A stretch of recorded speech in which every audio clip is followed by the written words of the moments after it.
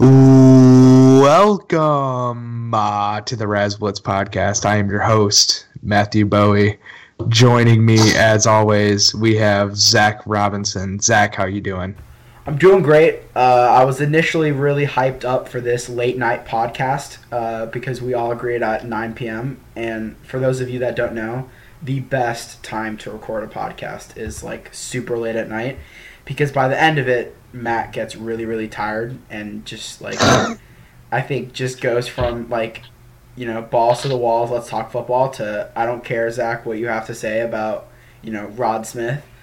But, you know, we're here. A lot has happened today. Big news day for Reid Cash Mania. Oh, man. Reid. Yeah. Joining us, as always, is Reid. Mm-hmm. Reid, man. Screw the intro. Zach, screw the intro, Zach Reid. Just get right into it, man. What do you think about Tyrod Taylor?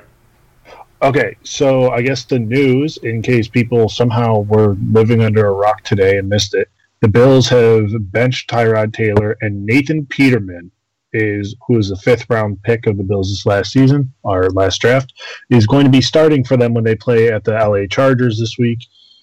Also, I guess an injury note, Phillip Rivers is probably going to play, so that saves me a little piece in the injury report. One could argue that Phillip Rivers' season has just been one big concussion, though. Yes, it has been.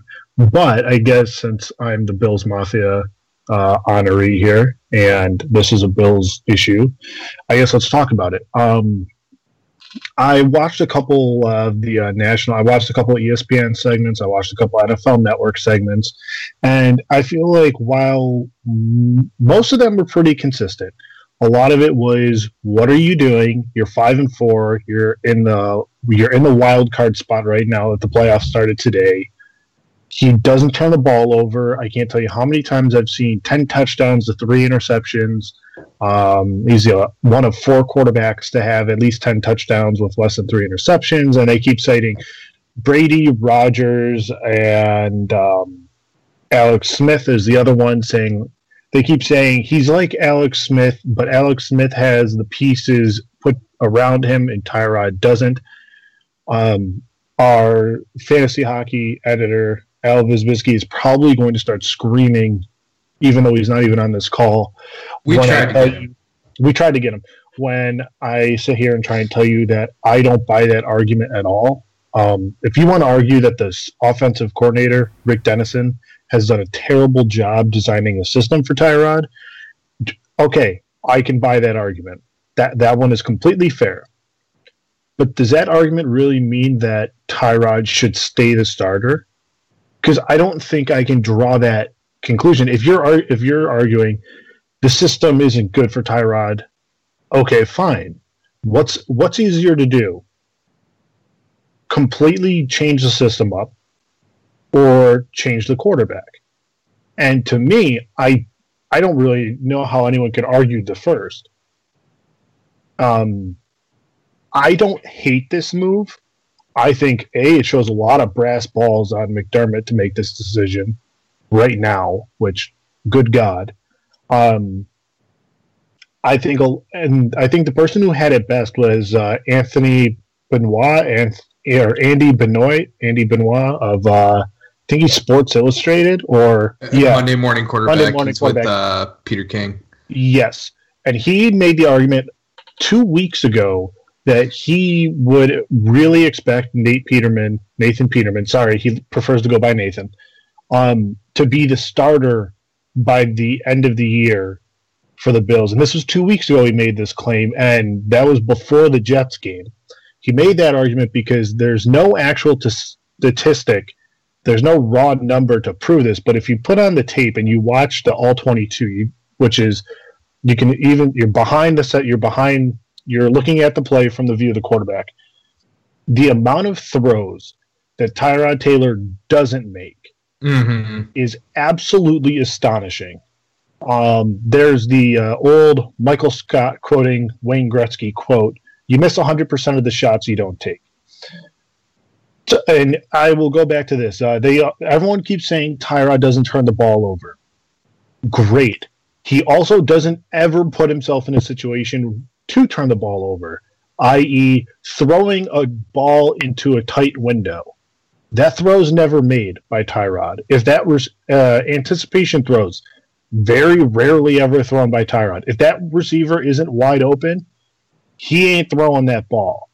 Well, that's what Dirk Cutter wants to make. That's what Dirk Cutter wants to make Jameis Winston, but it'll take away from who Jameis Winston is. And I'm right along with you. I wish that Tyrod would throw the ball.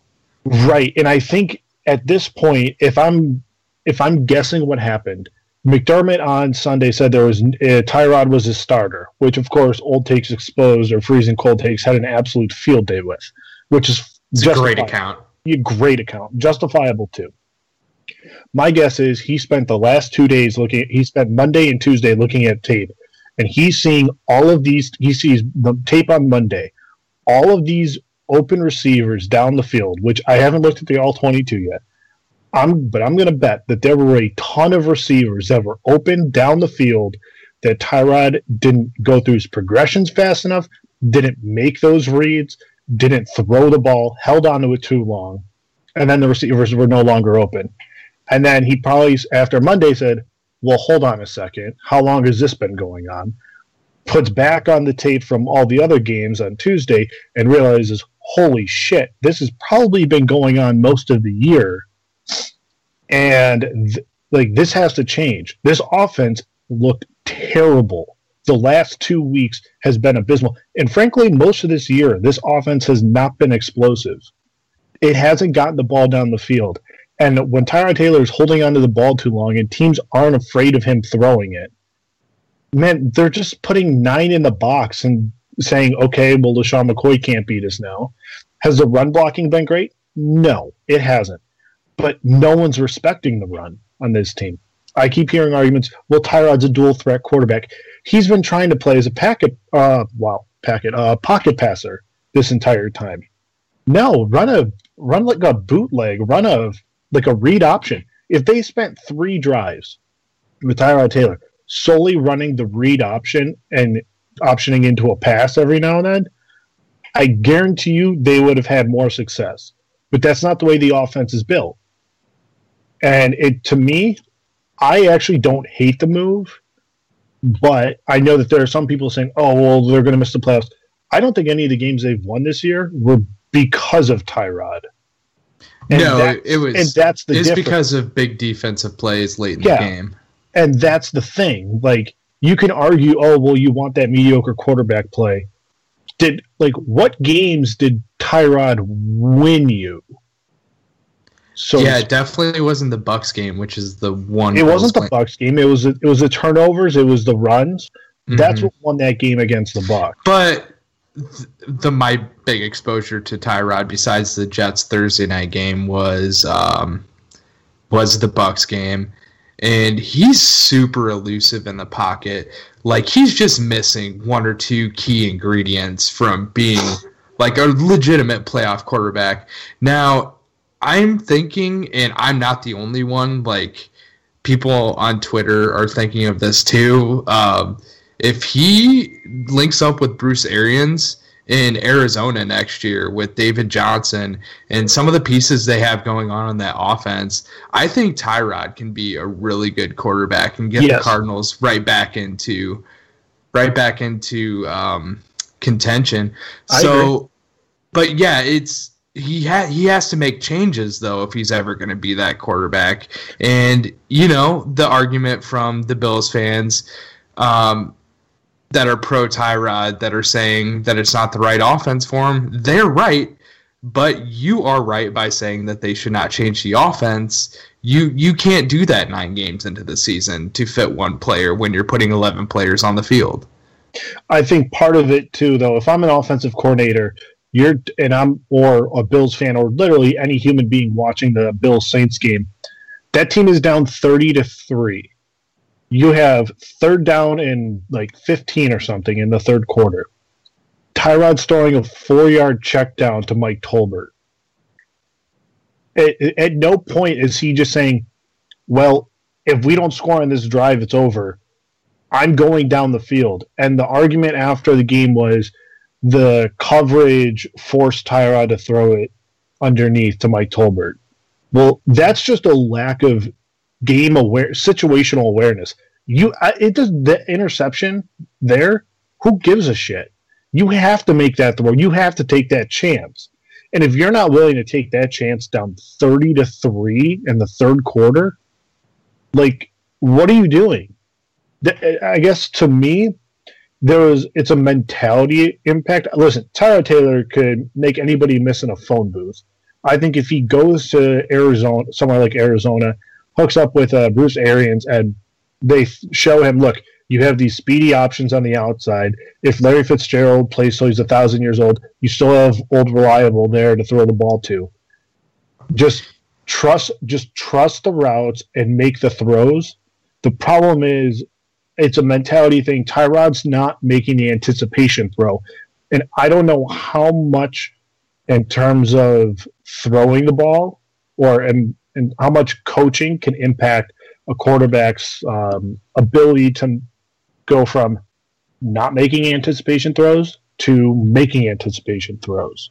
Well, I mean, going back to Jameis a little bit, I don't know if you watch Hard Knocks at all this year, but, I mean, there were a couple occasions where Dirk Cutter had one-on-one meetings with Jameis, and he said, this team, it turns out it's not true what he is about to say, but he said this team is good enough to where you don't have to make throws into those tight windows. It turns out the defense isn't very good until last week against the Jets.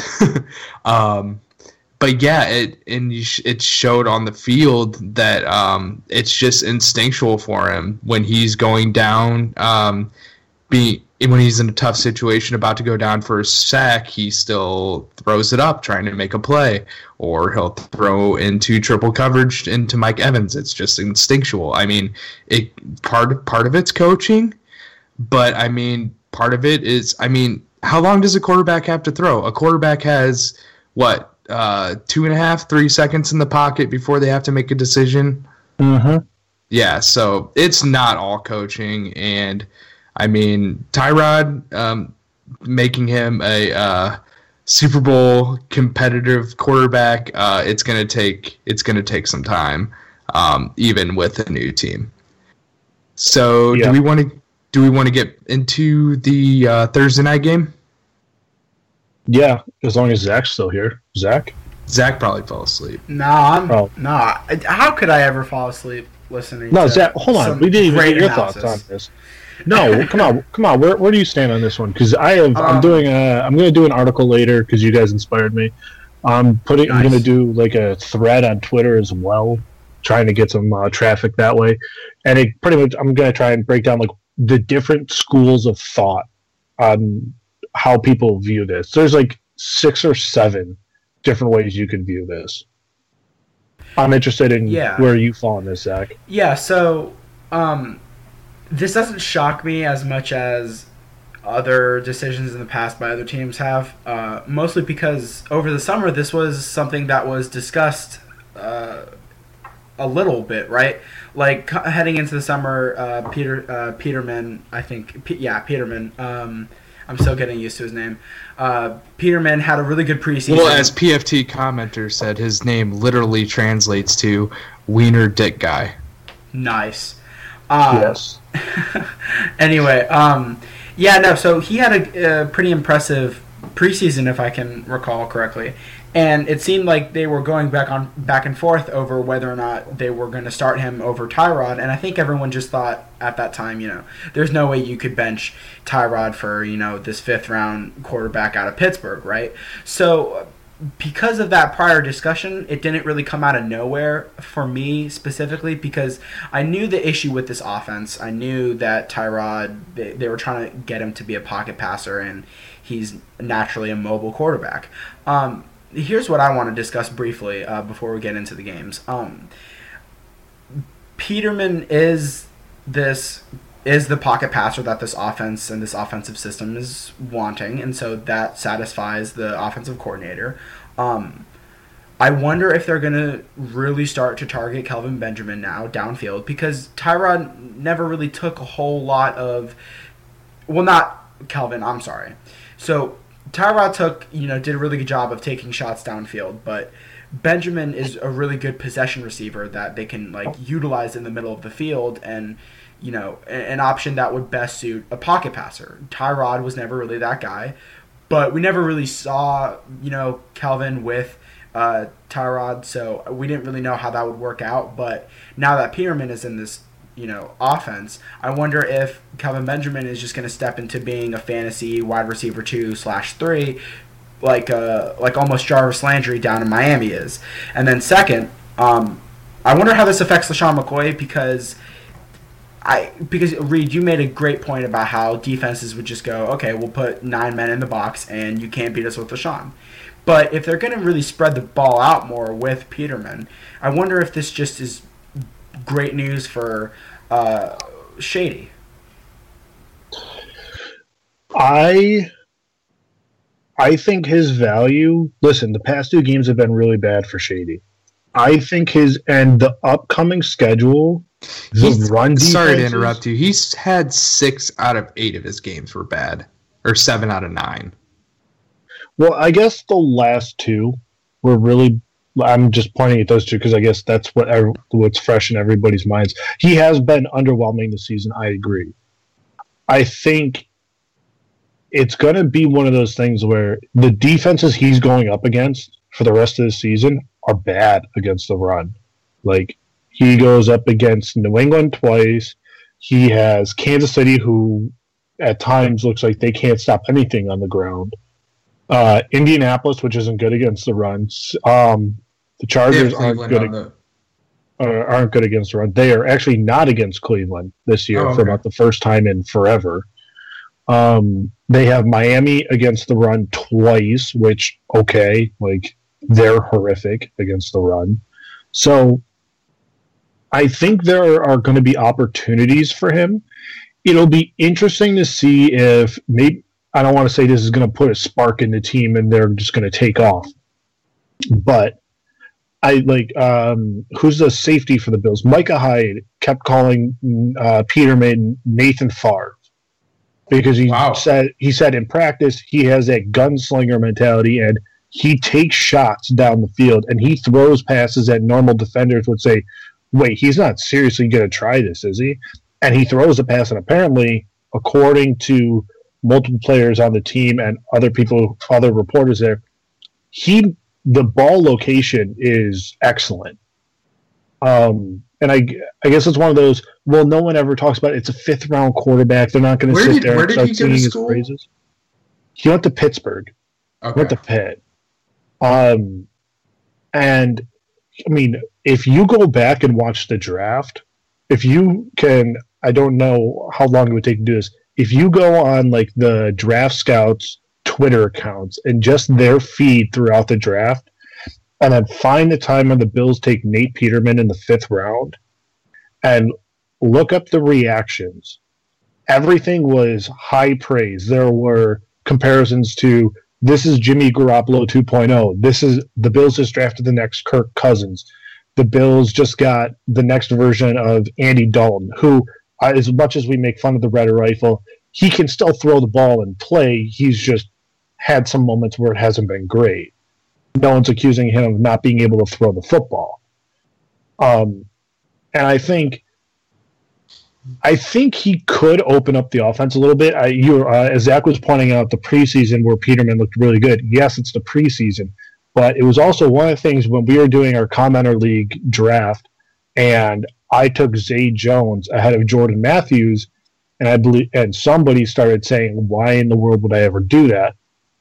And at the point, I said Zay Jones actually looked really good in the preseason.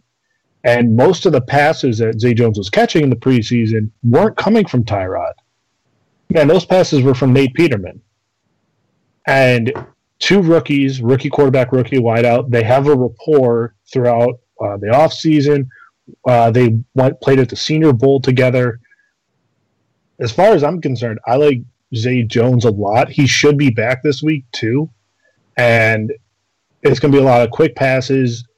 I also agree Kelvin Benjamin should see a ton of targets. I mean, it's a rookie quarterback. You're going to have to trust your wideouts. And I think just throwing the ball near Kelvin Benjamin is normally a good thing. So I think I think it helps out. The person I see it hurting probably is Charles Clay. Not because I don't think he'll see the targets. I just don't think he'll see as many targets as Tyrod was giving him. Because he was really Tyrod's like linchpin. Mm-hmm. I don't think he'll... Also, too, Charles Clay was the huge red zone guy for the start of the season. Now that Benjamin is there, I would assume he will probably be the first go-to in the red zone. Absolutely. So, rest of the season, just to make it fantasy perspective, yes. If you're quarterback desperate, rest of the season, would you do Nathan Peterman or Teddy Bridgewater? Peterman. Only because you don't even know if Teddy Bridgewater is going to see the field. There's talk about him starting this week. He won't. They already announced Case Keenum, I believe. Did they today? Yeah, they announced it today that Keenum's your starter. And frankly, I don't know why. I don't know why Keenum wouldn't be the starter. Right. Okay, Case Keenum or Nathan Peterman? Keenum. Okay. That one's easy. Peterman or Kaiser? Peterman. Peterman or McCown? McCown. Don't do it, Reid. I'm thinking. I'll say this while you're thinking. Reid makes an excellent point about Zay Jones with Peterman now, because Peterman, and we've seen this happen across the league even this year, where if the first team offense is playing with each other, that's great, but when the backup steps into the starting quarterback role, you kind of see the number 2 receiver emerge simply because snaps with the second team offense. I love that call about Zay Jones, now his stock with Peterman. Honestly, just as a flyer, if Zay Jones is available in your league, pick him up. Okay. Yeah, I agree. I'll probably go with McCown, but I'm going to tell you now, I think it's a lot closer than people think. This is one of those, I want to see how Peterman does. If he puts up, all right, let's do this little thought experiment here. I guess it gets some fantasy. They play at the Chargers this week. Chargers are a 4-point favorite. What does a stat line for Nate Peterman look like? 185 yards, 1 touchdown, 2 interceptions. It would shock me if they let him go crazy in his first game, especially because if you look at the metrics, the Chargers are a run funnel team. They're better in the secondary than they are up front. Which is why Joey Bosa and Melvin Ingram. No, but if you, I promise you, I promise you, the Chargers have not good. Hold on. The Chargers' pass rush is a nightmare for quarterbacks. Yeah, but their run. Hold on. It's the Chargers are 6th against the pass per Football Outsiders, but 22nd against the rush. It would shock me if, just based off of this matchup, because of this pass rush and secondary play, if they let Peterman go crazy in his first game. I wonder if LaShawn McCoy gets just upwards of 35 plus carries. I don't see this going well for anyone on the Bills offense this week. I don't know about passing game just for this game alone. I'm not saying it will be as extreme as Trubisky in Chicago, but I definitely think that there's going to be some limit on how many times he's going to throw the ball. But I could be dead wrong, and if the practice reports really are this is the next Brett Favre, we might be in for something completely different. I'm going to pull up a game here because I want to see what. Where are you? Okay, so I'm trying to think. The first game in which Houston Deshaun Kaiser was your starting quarterback. Where's schedule? Where are you? Come on, that's not. Oh, there it is. Okay, let's pull up the box score. So I guess this is one of those. All right. Box score. Here we go. All right, Deshaun Kaiser was 15 of 24 for 125 yards passing. And then he had 5 carries for 67 yards and a touchdown. I'm not expecting the 5 carries for 67 yards and a touchdown. 15 of 24. That's reasonable. That's pretty. Okay. That's decent. Okay, actually. So that's Houston. They had Watson throw it 24 times his first game. I'm going to say that they let Peterman throw it 30 times in the game against the Chargers. I think part of it is if they get down, you're going to see a lot of throws. I don't think they're going to. There was talk on the radio about the coaching staff and how they wanted to. They were worried about the balance of the offense, and I know that sounds really weird, right? Like everyone keeps all the meatheads on ESPN. They're like, "Oh, you want to have a balanced football team. You want to have a balanced football team." John Gruden, balance. Oh yeah, okay, John. They've run their like running plays to passing plays on the season only differ by like 2.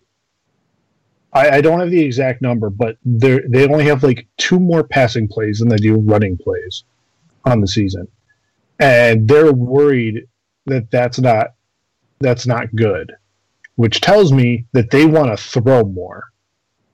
And I guess part of that would be, or that would partly explain why you go to Peterman, because he's going to take those shots. He's going to start ripping it down the field, where Tyrod wouldn't.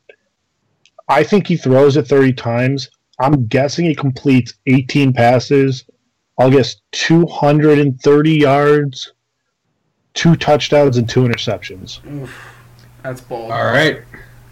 And the reason I say that is I think he's going to... Because you're a Bills fan. Well, not necessarily. I think the weapons on the Bills are not nearly as bad, and now I'm afraid where Viz is going to start assaulting me. I don't think the weapons on the Bills are nearly as bad as everyone perceives them to be. Are they Sammy Watkins and Robert Woods talented? Probably not, or no. But are they Cleveland Browns receivers bad? No, Definitely they are not. No. Are we talking Week 13 Browns receivers? Because that's going to be a pretty good group. Yeah, that actually could be a pretty good group. Also, Corey Coleman, I believe, is playing this week for Cleveland. Oh, yeah. And then although they have that great matchup, I believe they're playing... Oh, no, they're hosting the Jags. Yeah. It's not going to be a very nice welcome back. No. But we're 2 weeks away from Josh Gordon. We are. That's the true light at the end of the tunnel. I was able to snag him in 2 leagues, in a 10-team league and in a 14-team league. Not sure when I'll be able to play him or where I'll be able to play him, but I think I'm probably going to get him into my lineup just out of excitement. So, yeah, do you guys want to go to the Titans and Steelers? Yes, let's do it, because I have one thing I want to say I about this know. game. You want to talk about the Titans players. Yes. Yes. I am pretty high on Mariota, Rashard Matthews, and like as a flex play, Eric Decker this week. What about Corey Davis, the best receiver on the team? That's bold. I'm not sure yet. I will let you know. He was 1 fumble away from a pretty good stat line last week. Yeah. I mean, he's starting to get the ball rolling. Regardless of individual players, I'm high on this Titans offense. I think the perception out there is that the Pittsburgh secondary is really, really good. And, obviously they are. But they could be missing... it's Mike Mitchell, and it's the guy from Cleveland, and I'm blanking on his name. It's help me out here, guys. This is embarrassing. I don't know. Pittsburgh secondary. It's the Joe Hayden. Sorry, jeez, man. God, that took a while. Wow. Oh, I forgot he's still in the league. They're gonna be without Joe Hayden and Mitchell, and the secondary, just based off of injuries from Indianapolis. It's a short week. The Titans' offense looked pretty darn good last week, especially their running game. Pittsburgh has a really good running defense. It wouldn't shock me if everything's funneled to the pass. I like Mariota. I like this passing attack. All right, Reid. Yeah, mainly because I drafted Mariota in every single league this year. I'm hoping that Zach is right about being high on Mariota. Pittsburgh, I don't remember if I said it out loud during the podcast last week, but I actually bet on Indy in that game. I bet the money line. I bet the money spread. Line. No, I didn't bet money line. Sorry, Okay. I bet the spread, but I actually liked it. I actually thought Indy was going to win that game outright before the game ever started. Looking at it, thinking, this just feels like a game where Indy is going to win, and I don't think Indy was as bad as people, i.e., me, were saying in weeks past. And I don't think the Steelers are all that in a bag of potato chips on the I left. like Jacoby Brissett. So do I. And frankly, he might be their starter next year, too, because Andrew Luck going over to Europe for experimental treatment. You want to hear a hot take? You want to hear like a fire hot take? Andrew Luck might never play a down of football ever again. That's such a cold take because that's already a report. I'm going to tell you right now. Obvious? I don't think that's that unrealistic. Really? No, absolutely not. I don't even consider it that extreme. They ruined his career. Like Jim Irsay he's the woe owner. Like he's the worst of all time. Like they never gave him an offensive line ever. No, I'm just saying just in this offseason, he was slowly getting healthier and they're like, "Okay, kid, go into training camp," and then he re-aggravated it, and now he's in Europe with Ezekiel Elliott. Didn't start throwing until about week 6. Yeah, he was going through his motions. No. The reports were, it was reported he hadn't thrown a pass since January, and then people are saying, look for week 8 for Andrew Luck to come back. He's going to start practicing in week 6. And I'm reading these reports thinking, what the hell are these people looking at? Like, if you haven't thrown a pass since January, and we're at week 4, dude, you're not playing by week 8. Like, that's not a thing. Like, it's just not happening. I don't care who you are. That's not happening. And then the reports come out, he's now not throwing this week. Okay, well, clearly there was a setback. Then he had to get a shot. It's a pain thing. Well, that's not good if it's in your throwing shoulder and you've already had surgery on it. And you haven't thrown for 9 months. Yes. And now he's in Europe seeking experimental treatment. That is a horrific sign going forward.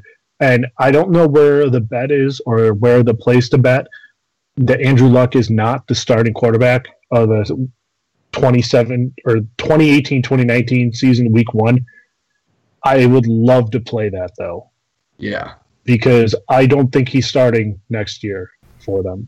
Not because he's not talented enough. I don't think he's healthy enough. I'm not at the point where I'm going to say he's done for the career. I will say that I don't see him starting next year, though. And I don't see him ever playing again for the Colts. That I can get behind as well. I hope he does get healthy sometime.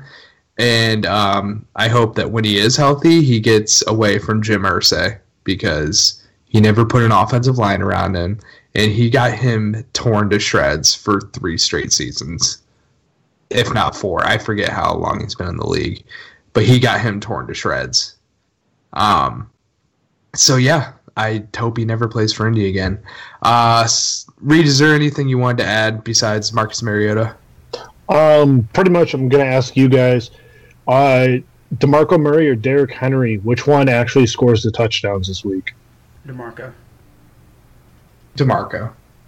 So I'm expecting Derrick Henry to put up 2 touchdowns because anytime everybody has an idea of who's going to score in that Tennessee backfield, it's like always the other guy.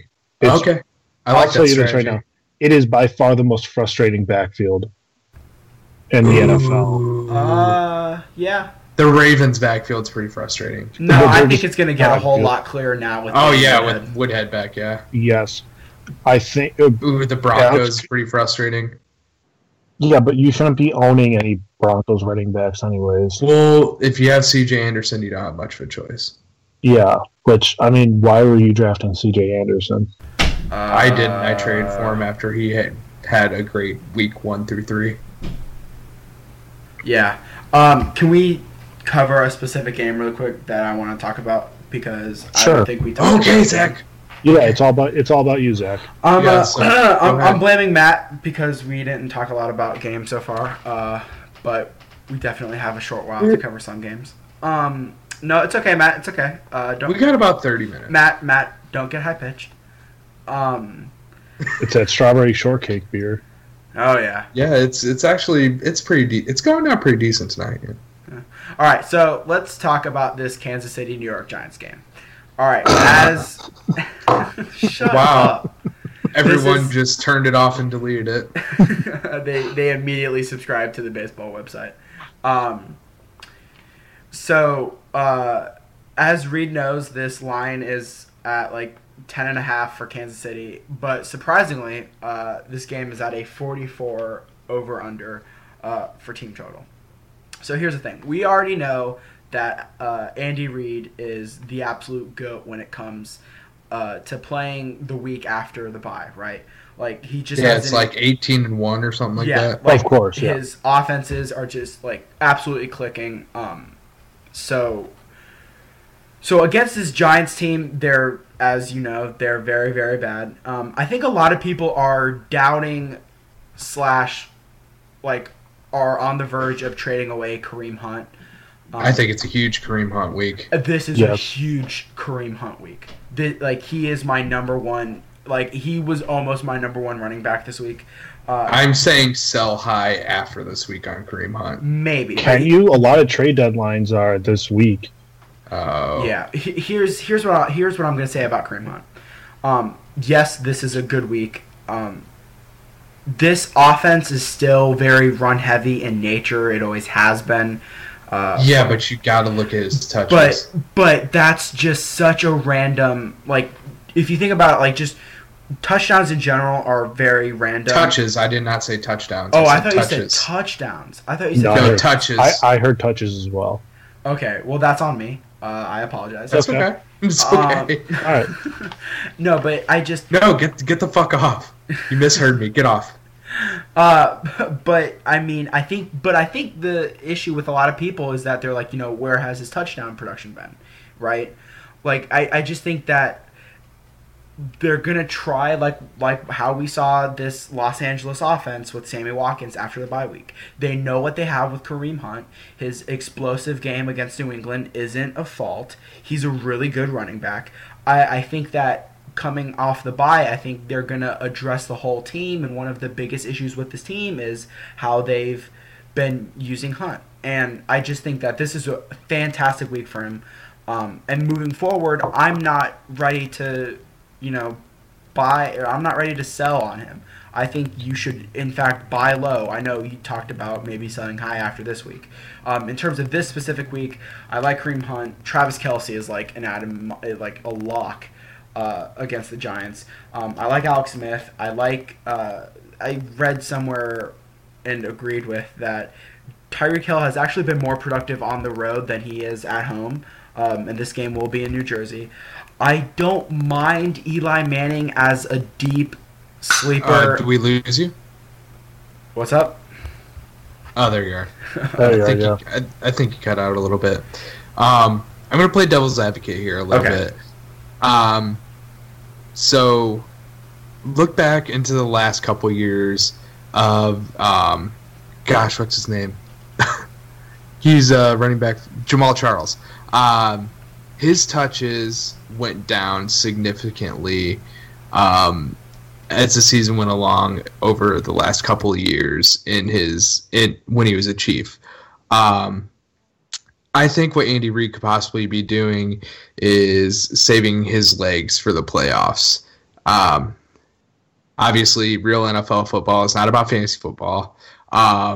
So I think that knowing that they're probably going to win the AFC West without much of a problem, they can find other ways to win games.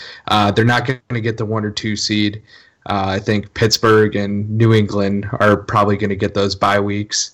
So I think Andy Reid knows that they're going to settle into the 3 or 4 seed, and I don't think he's going to pound the rock with Kareem Hunt too much the rest of the year. Anyone can go. Yeah, go ahead, Zach. Okay. No, go ahead, Zach. No, I was just gonna say I think that's a good point.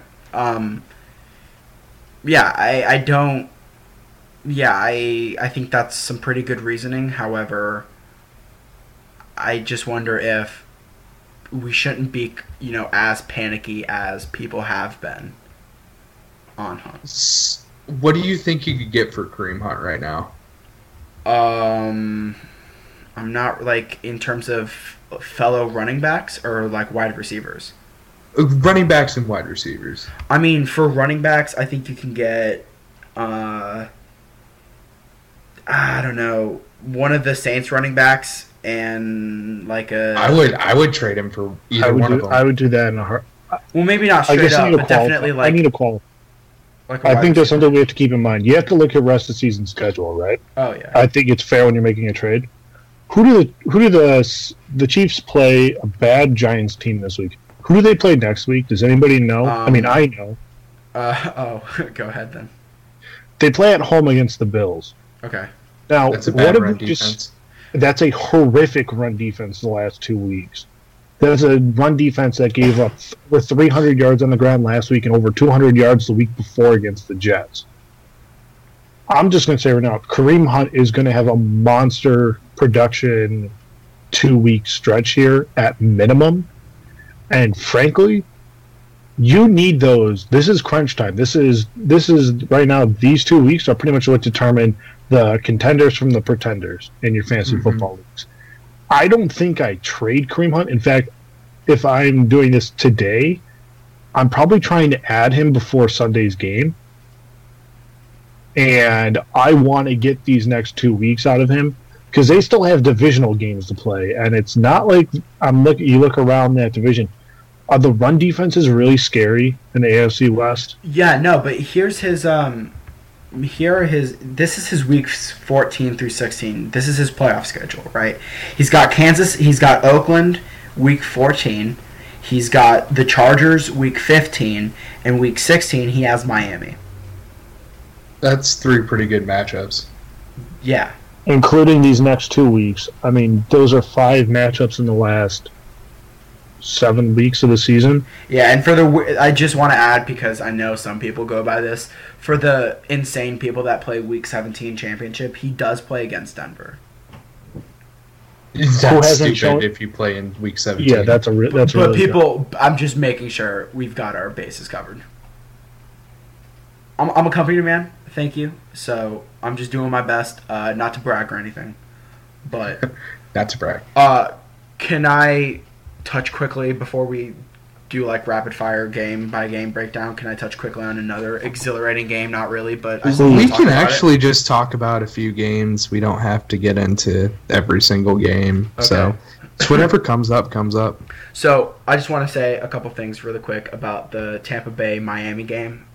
Try not to groan. You're just picking the worst games. I know. You're picking the games that nobody is going to watch. Oh, I'm picking games that.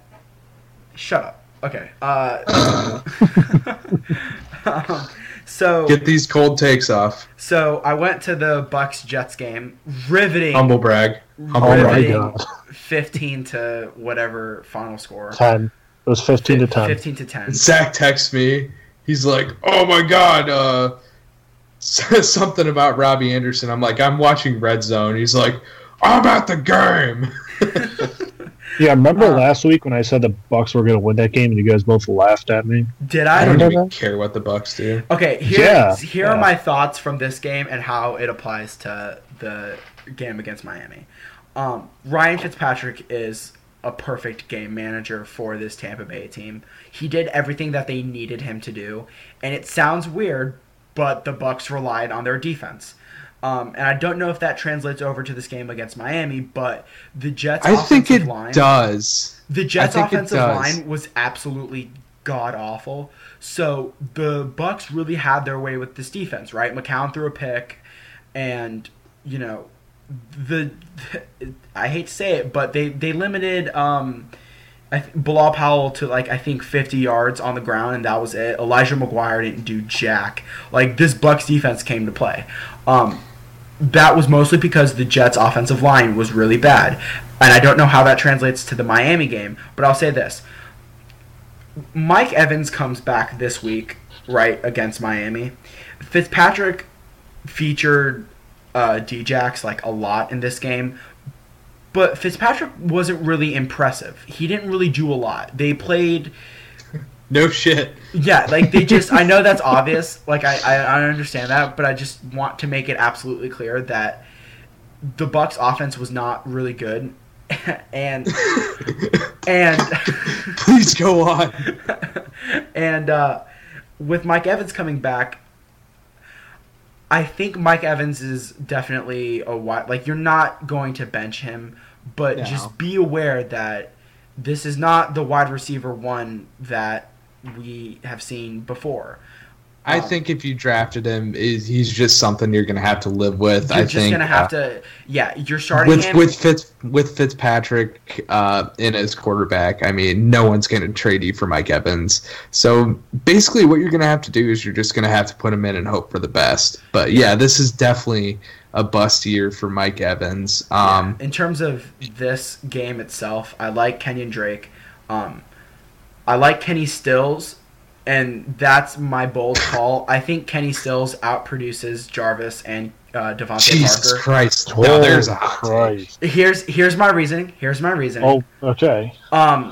Kenny Stills lines up on the same exact side of the field that Robbie Anderson lined up for, and I understand that it was a garbage time touchdown that Anderson had against Brent Grimes.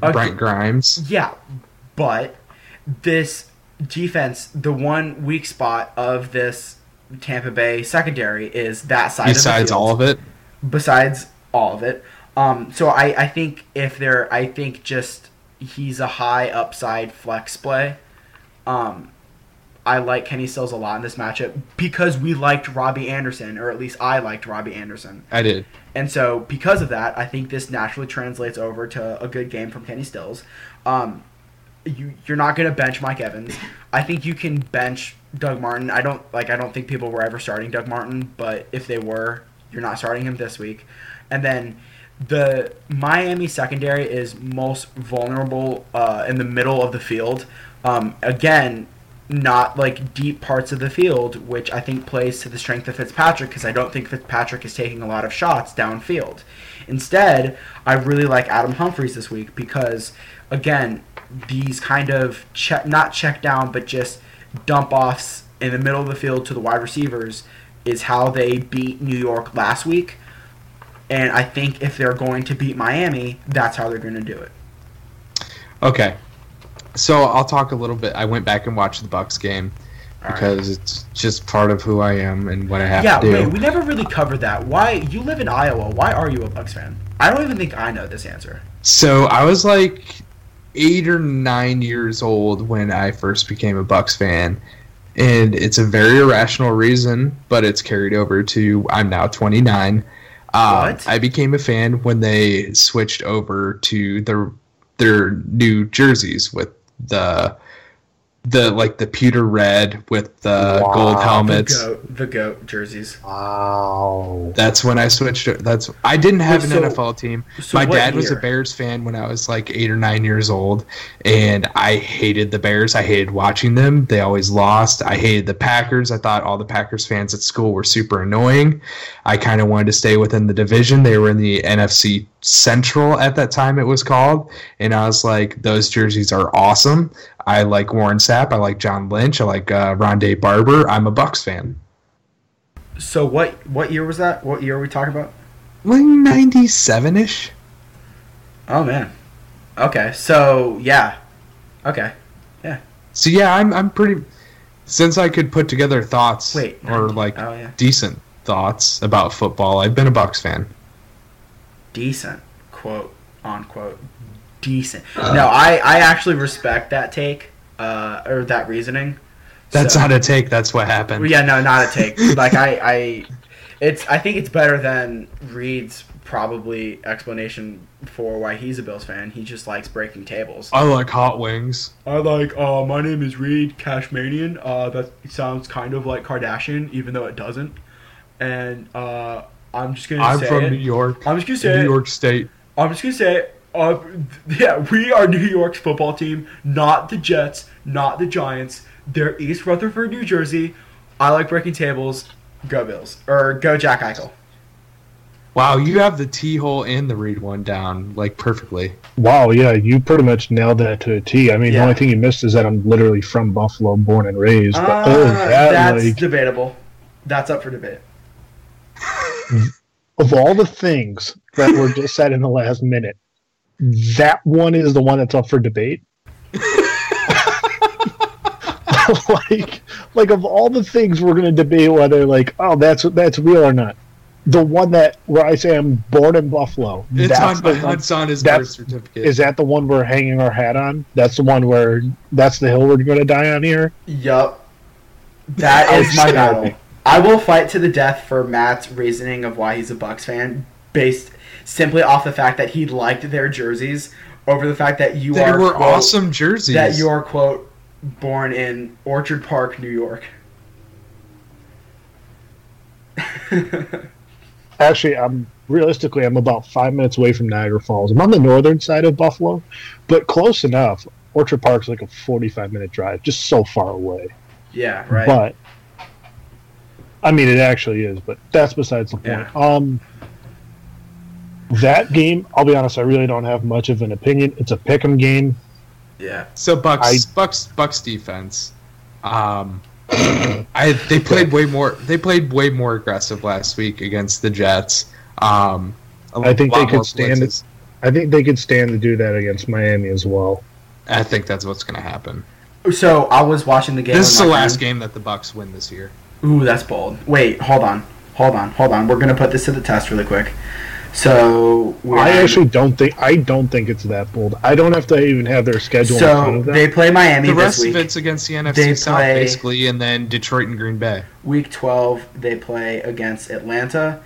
Then at Atlanta. Then they play against Green Bay. And Green Bay. Then they play against Green Bay. They lose that game. And then they play home against Detroit. Lose that game. They play Monday night at home versus Atlanta. Oh, that'll be great. That'll be a blowout. Then they play at Carolina. Loss. That'll go loss. And then they might not put up 6 points in that game. And then they play at home versus New Orleans. Loss. That'll be a loss by 1,000. 4-12. I'll say this. So again, for those of you that don't know, I was at the game.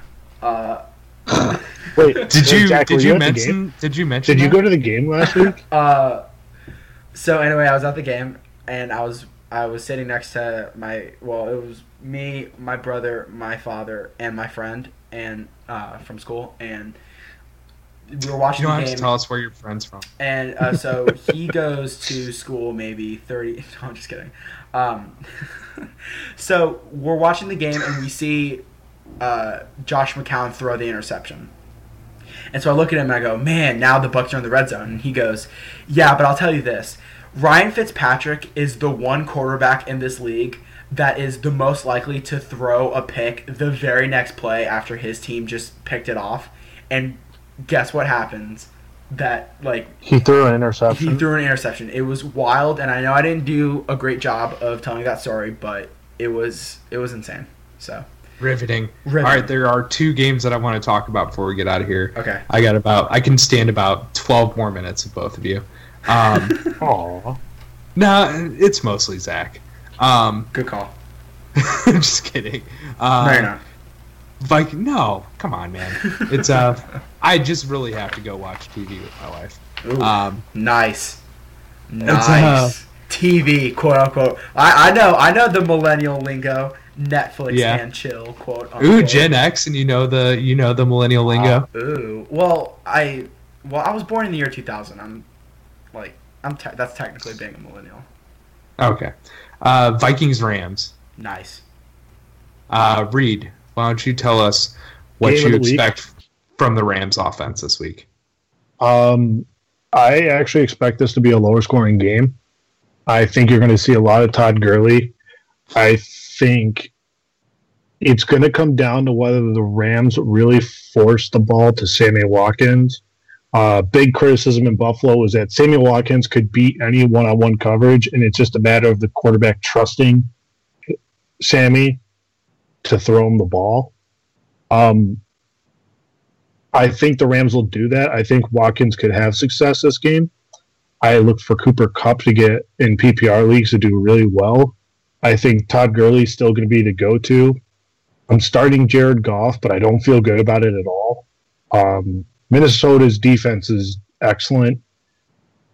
For Minnesota, I still like everything. They're at home. Keenum looked great last week on the road. I don't expect it to be any different. Minnesota's a 2-point favorite at home. So on a neutral field, Rams might as well be a pick'em game at that point. I feel like I know how you're going to answer this question, but I have to ask anyway. Do you think... Okay, Adam Thielen or Stephon Diggs? Thielen. Oh, you went the opposite of what I thought. Okay, Zach, where are you at now? You know where I'm at. Yeah, you've been anti-Diggs from day numero uno. Yep. And yeah, lazy football player. Here's the thing. A lot of last week had to do with the fact that Norman... Adam Thielen is better? No. Stop that right now. I still believe in terms of just talent, I'd take Diggs over Thielen. A lot of last week was the fact that Brashad Breeland is like the absolute worst cornerback by far on Washington, and he was just able to pick apart Breeland. It changes week to week based off of coverage, but I don't know the coverage just yet, but blindly I'll take Thielen as a higher floor. Nice. That's however, a lot of last week was the fact that Norman was covering Diggs. I don't know. He got open a little bit. I don't think Norman is as good as he was 2 years ago either. That's like the worst take you've ever had behind. No, he is not a top 5 corner anymore. No, I know. I was saying it's obvious. Yeah, I don't know, top 10, maybe. Yeah, same with Sherman, right? Sherman, I could. It goes back and forth. It goes back and forth. Well, yeah, you think? Everybody look at me. I'm Matt Bowie. Even though there's no I in my last name. Stop while you're ahead. All right, last game I want to talk about. Your Patriots at the Oakland Las Vegas Raiders. Tell us, is Rex Burkhead going to repeat what he did last week? Zach, it's your team. Yeah, I don't know. I think a lot of what Josh McDaniels was able to do last week was purely based off of where the Denver Broncos defense funnels their production to the running backs and to the tight ends. What's with you and funneling? Because it's a really good just wait till you get to college. Oh, I like that. Frat party. I like that. No, but I think specifically the weaknesses of the Denver Broncos defense was to the tight ends and running back positions. So that sounded like a motorcycle in Buffalo. Yeah, it was a motorcycle. It wasn't in Buffalo. But that was in Tampa? Yeah. Oh, okay. It was in the distance. Are you kidding me? It's like 20 fucking degrees outside. You think there's going to be a motorcycle out here right now? Yeah. Nope. There it is. All right. Anyway, against this defense, I would assume I'm higher on Cooks and just the receivers than I am for the running backs. This is still a pretty ugly running back by committee on the ground. Through the air, I like Burkhead as a PPR flyer every single week, but I don't know if I think he can replicate his production this week, because I wonder if they just keep it on the ground with Lewis. Okay. If I'm a Rex Burkhead and James White owner, who am I starting? I think Burkhead. That's tough. I think Burkhead, because if Hogan's out, I think it's Burkhead. Sure, I like that point. I also like the fact that Burkhead's just been more efficient with the targets that he's given. Yeah, he's one of the top 3 efficient players within his snaps or touches or something like that. Yeah, and people out there listening might think to themselves, yeah, but James White, found the end zone last week. While that's true, so Burkhead. So did Burkhead, but when this game was competitive and not a complete blowout, Burkhead was just on the field more by far than White was. He's taken first and second down snaps. Yeah. With Deion Lewis, while James White is strictly only out there on third down. Which is why I would lean towards Burkhead moving forward. Okay. And Reid, before we get out of here, we have time for one more game. I'm going to let you pick it and let you talk about it. Oh, my God. Okay. We're going to go to the Sunday night game. Philadelphia at Dallas, because heaven forbids we need more Dallas in primetime games. I haven't seen enough of them.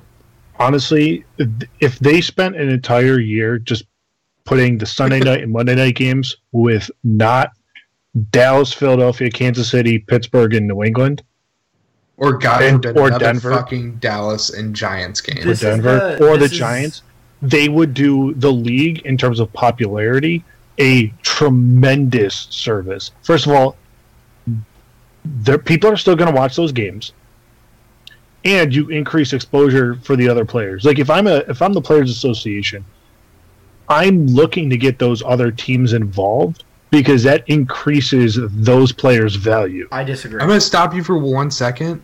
Go ahead. It's week 11. They should be able to flex games at this point because I think it starts in week 13 where they start. No, actually, that rule changed. They've been able to start flexing since week 6. Why is the Rams and Vikings game not the Sunday night game? Because it's Eagles-Cowboys. And also, each network is allowed to protect a game. And Fair. I'm going to go out on a limb. Yeah, no kidding. And say that that Fox actually protected that game. I want to offer something really quick. First off, I think we thought Elliott was going to play this game, obviously, so that would make this game. Oh, by the way, he gave up. So he's serving all 6 games. And then just a counterpoint. What I think. So I understand that there's a complaint that it's the same teams for Sunday night and. Which is, of course, really quick. That's the issue with hockey, right? Because every Wednesday night rivalry is, the same 5 teams of, St. Louis, Boston, New York, Pittsburgh, Chicago, right? Yeah, but we call them idiots for doing that. Rightfully so. We rightfully call them idiots for doing that. Yeah, but here's the thing, though. Monday Night Football is pretty random when it comes to scheduling. Yeah, they're just doing their best in fucking April before even the draft, or and right around the draft. And also too, Thursday Night Football is really random. So, I think it's the same randomness as Monday night. But here's the thing though, everyone complains that it's the same teams in Sunday night, but then we get the variation and the variety of the Thursday night, and then everyone complains that the games suck. You know what I mean? Thursday Night Football, here's my recommendation. Strictly divisional games. Because divisional games are more competitive, just by nature.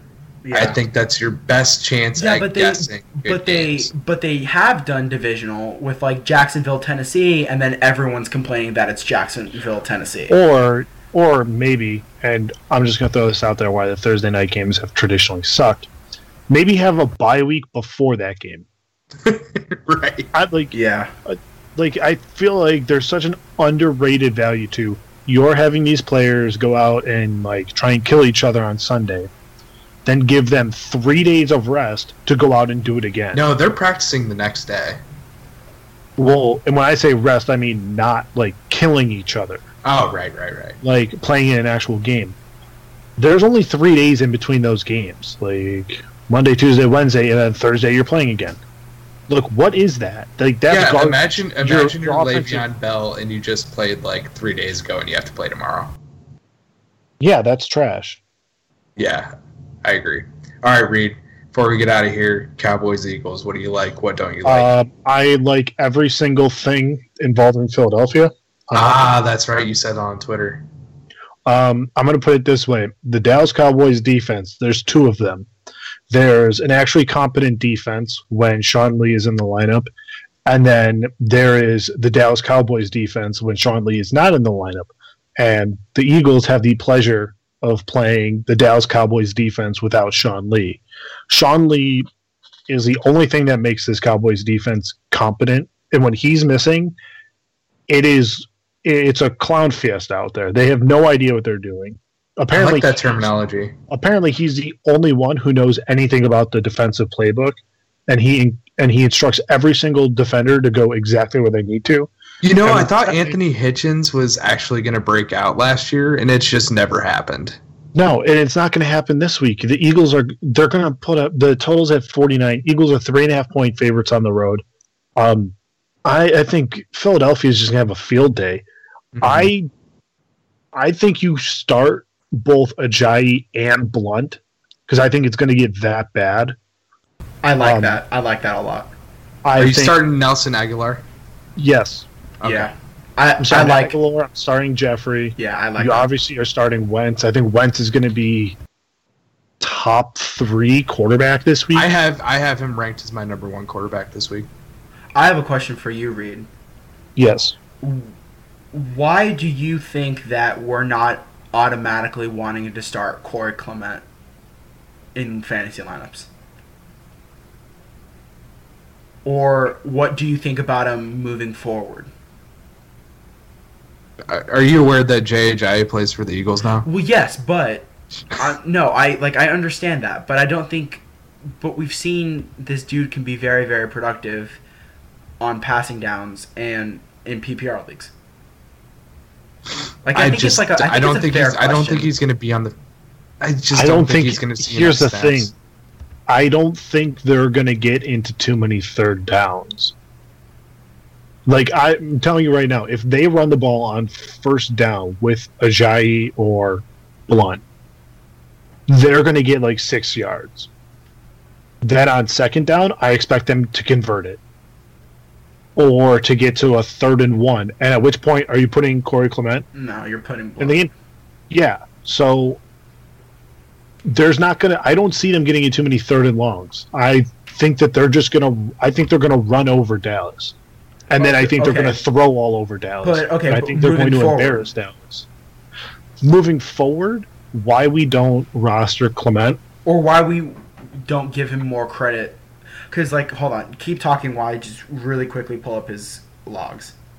Well, I'm thinking it's also name recognition, right? Sure. Like, how many times are we playing? Like, if you're owning Oakland running backs, we know that Marshawn Lynch is going to see the touches, and he was drafted well before Jalen Richard or DeAndre Washington. No, is that the right one? Yeah, maybe. Richard and Washington. That was yeah. When Lynch was and when Lynch was taken in like the 4th round in most drafts. But we know that those other 2 guys are more talented. Yeah, no, that's a good point. That's a good point. So it's a name recognition thing. Why we don't give Clement more credit? I haven't seen enough of him to be like he should be seeing the touches over Ajayi and Blunt, because I've seen Blunt just run the fuck over people. Yeah, and Blunt's been low key really good this year. Yes. Yeah. Every time I see him touch the ball, he's getting 5 to 7 yards. That's not how it started, though. You know. I thought in the beginning first game he scored a touchdown. First 2 games he scored a touchdown. And then he started gaining actual yards. Okay. So I mean, I don't understand why they trade for Ajayi, but I mean, it's probably it's going to help them. Yeah, and I guess Zach Ertz, there's a question about whether he's going to play or not. I heard he's playing. He should play. We'll see. I don't even think it'll matter. As for Dallas, Rod Smith. It's all going to come down to him. No, I'm sorry. No, I thought you were talking No, about Tyron Smith. It's whether Tyron Smith. This plays or entire not. offense is gonna. It's not about Zeke at this point. It's just about Smith at the line. There's no reason Adrian Claiborne should ever get 6 sacks. he had a $750,000 game that day. Yeah. Yep. Just insane. That was insane. Yep. 2 more, and then it's a 1.25. A 1.25. Okay. Yeah. Yeah. There's no. You know what that is? Adrian Claiborne's a good football player, but that's all he is. Like, he is not a Khalil Mack edge rusher. Like, he is just fine. Can I say something about Claiborne's bonus? You know what kind of money that is, right? What kind of money is it? That's Gray Albright kind of money. That's Gray Albright kind of money. Can you confirm this? No, but just purely based off of speculation that the man had like Game 1 World Series tickets, I can probably estimate that he has Claiborne money. God, I wish SeatGeek was our sponsor. I could totally spend that into a SeatGeek thing. Oh yeah. Yeah. All right. We had them last year for hockey. We had tons of transition. Al was so bad at them, and then I was like, well, hold on, let's spin this. Let's spin that shit. It was perfect. Yeah. But anyways, otherwise for Dallas, I don't like any of the running backs. Regardless, I don't like any of it. Dak Prescott, I'm not sold on it this week either. I'm not sold on Des Bryant going up against the Eagles.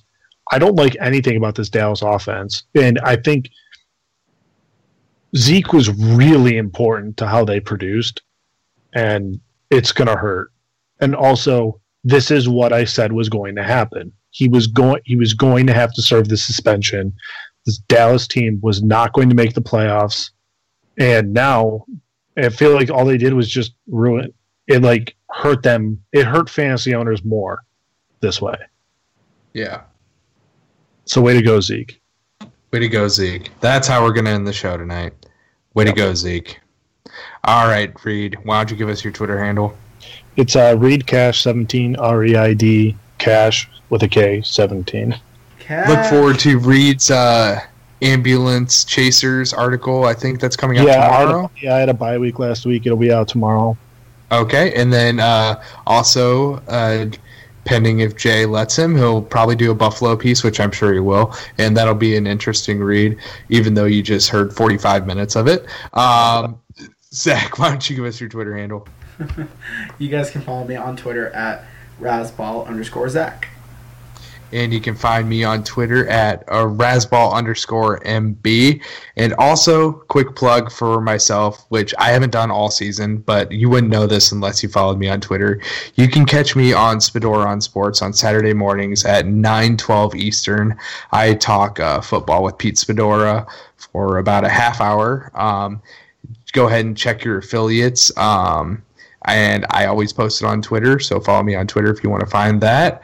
And I think that's all that we have for you this week. Enjoy your Week 11.